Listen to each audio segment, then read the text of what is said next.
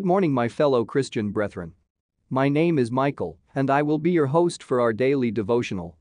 A time for us to rethink, refocus, and to renew.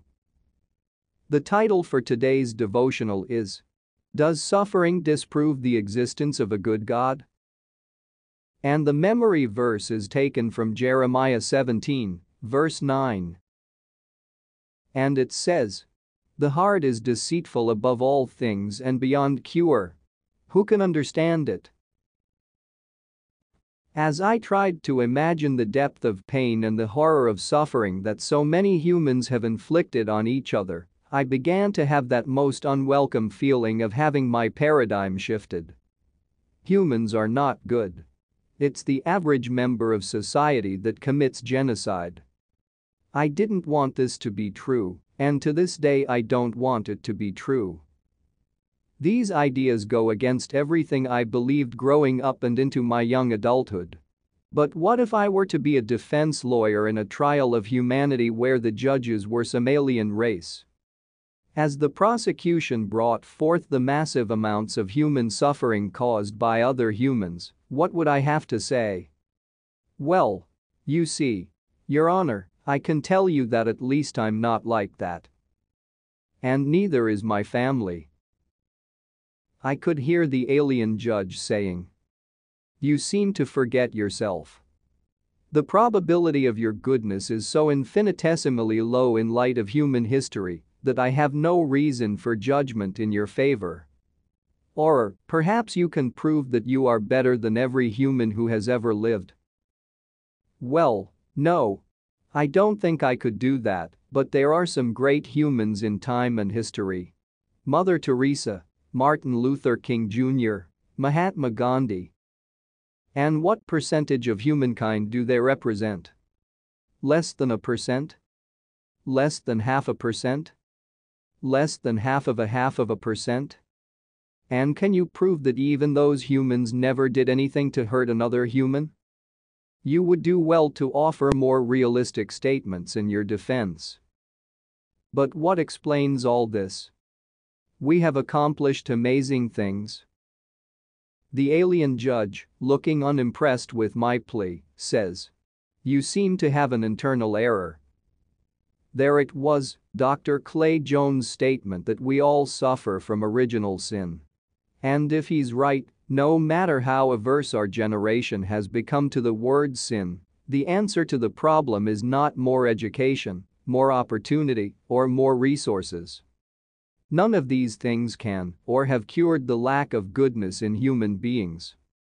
For all of the Enlightenment's work to show religion as false, or the language deconstruction that has relegated everything to the subjectivity of the individual, or the experimental drugs trying to release us to higher realities, or the sexual revolution trying to give us ultimate autonomy, or the new atheism movement that says we can be good without God.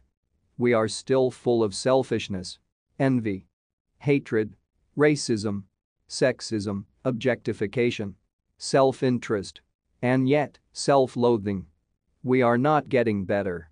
We can pretty up the terminology all we want, but the ugliness still rears its head in all of our lives. Wow. I feel like I just raised a glass to toast my generation and gave the worst speech of all time. Honestly, I really do fit in better with the crowd that believes we should all follow our dreams. But what is the cost of ignoring what I see? To blindly cling to a belief that humans are good despite the evidence? I had been raised with such humanistic optimism. We all just need to respect each other, and the world will finally come together. However, the empirical evidence found in human history suggests the complete opposite conclusion. No matter how good we think we are or how far along we think we've come, we're still doing horrible things to each other and to ourselves. I don't need to go to the historical atrocities to come to this conclusion. Becoming an adult was sufficient for me to understand that humans, on a daily basis, do not do what is good to each other. This idea was becoming plain as day through my experiences in church ministry. Even the people who profess the moral teachings of God as binding on their lives practiced nearly the worst of human behaviors and attitudes. Where does all this leave me with this debater's objection? The problem of evil is only as forceful as the suffering that exists. Yes, it does have force because of the suffering, but in what direction does that force push me? It could push me toward denying that a good God exists. If it did so, then I cannot be honest with myself by merely pontificating on that belief. I would have to embrace it as true. And all the resultant beliefs that go with it. If a good God did not exist, the billions of humans committing what I would have called evils or wrongful actions against humankind would be oddly exonerated. For there would be no sin, no injustice, nothing out of the ordinary to call our experiences suffering. Doesn't suffering imply that there's a way things are supposed to be? If this world, as we experience it, is just the way things are, then there's no grounding for saying that we are not as we are supposed to be. As I look back on human history, as I look into my own painful experiences in the church, I wonder if I'm ready to intellectually and emotionally commit to an ideology that would evaporate any injustice I had ever thought I found. I am not ready to do so. I do believe there is such a thing as suffering. I do believe there is a way things should be and there are deviations from the standard. We call these deviations evil, wrong, injustice, suffering or hurt, depending on what kind of deviation from a standard of goodness they entail. Yet to believe these things are real deviations, I must figure out where I'm getting the standard to use for comparison. What is the thing throughout time and history that has given people an idea that there is a way things are supposed to be, no matter their cultural versions of expressing that standard? The force of this question lies in the fact that all cultures assume there is a way that is better or good. In looking at the available answers, I keep coming back to the Christian view of God as the source and standard of goodness. He would be an unchanging, consistent standard of goodness because goodness is his nature. I even have an example of God demonstrating his goodness toward humankind by laying down his life for the sake of his creation, as written in John 15 verse 12 to 13. Still, I hate to admit that human beings are not basically good. I want to believe the best about myself and others, despite the mountain of historical evidence that says we humans are not good. My aversion is not uncommon.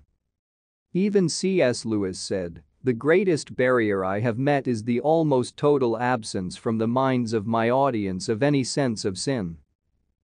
Perhaps I could use the readily available excuse of blaming a certain set of people for the problems I see.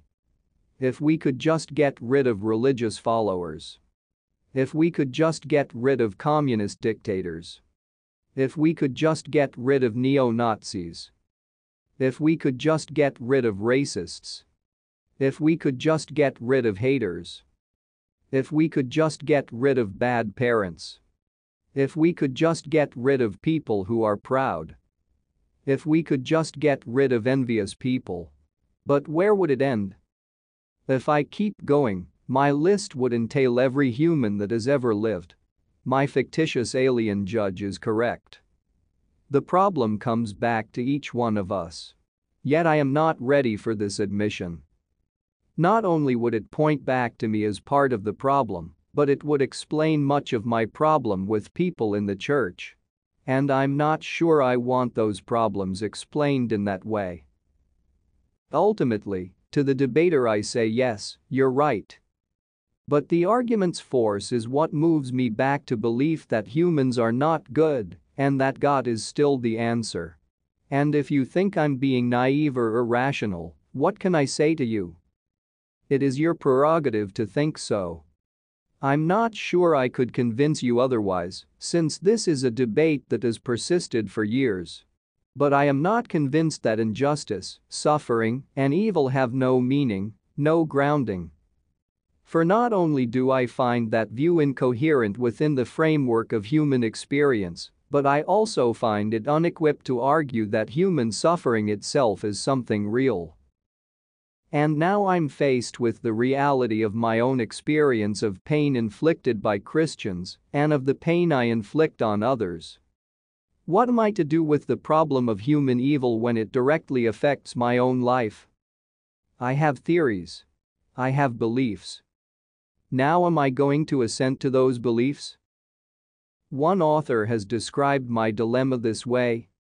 Either one embraces the mystery of created freedom and accepts that the union of free spiritual creatures with the God of love is a thing so wonderful that the power of creation to enslave itself to death must be permitted by God, or one judges that not even such rational freedom is worth the risk of a cosmic fall and the terrible injustice of the consequences that follow from it.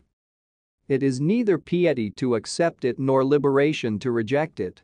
But it is a choice I must make and then live out.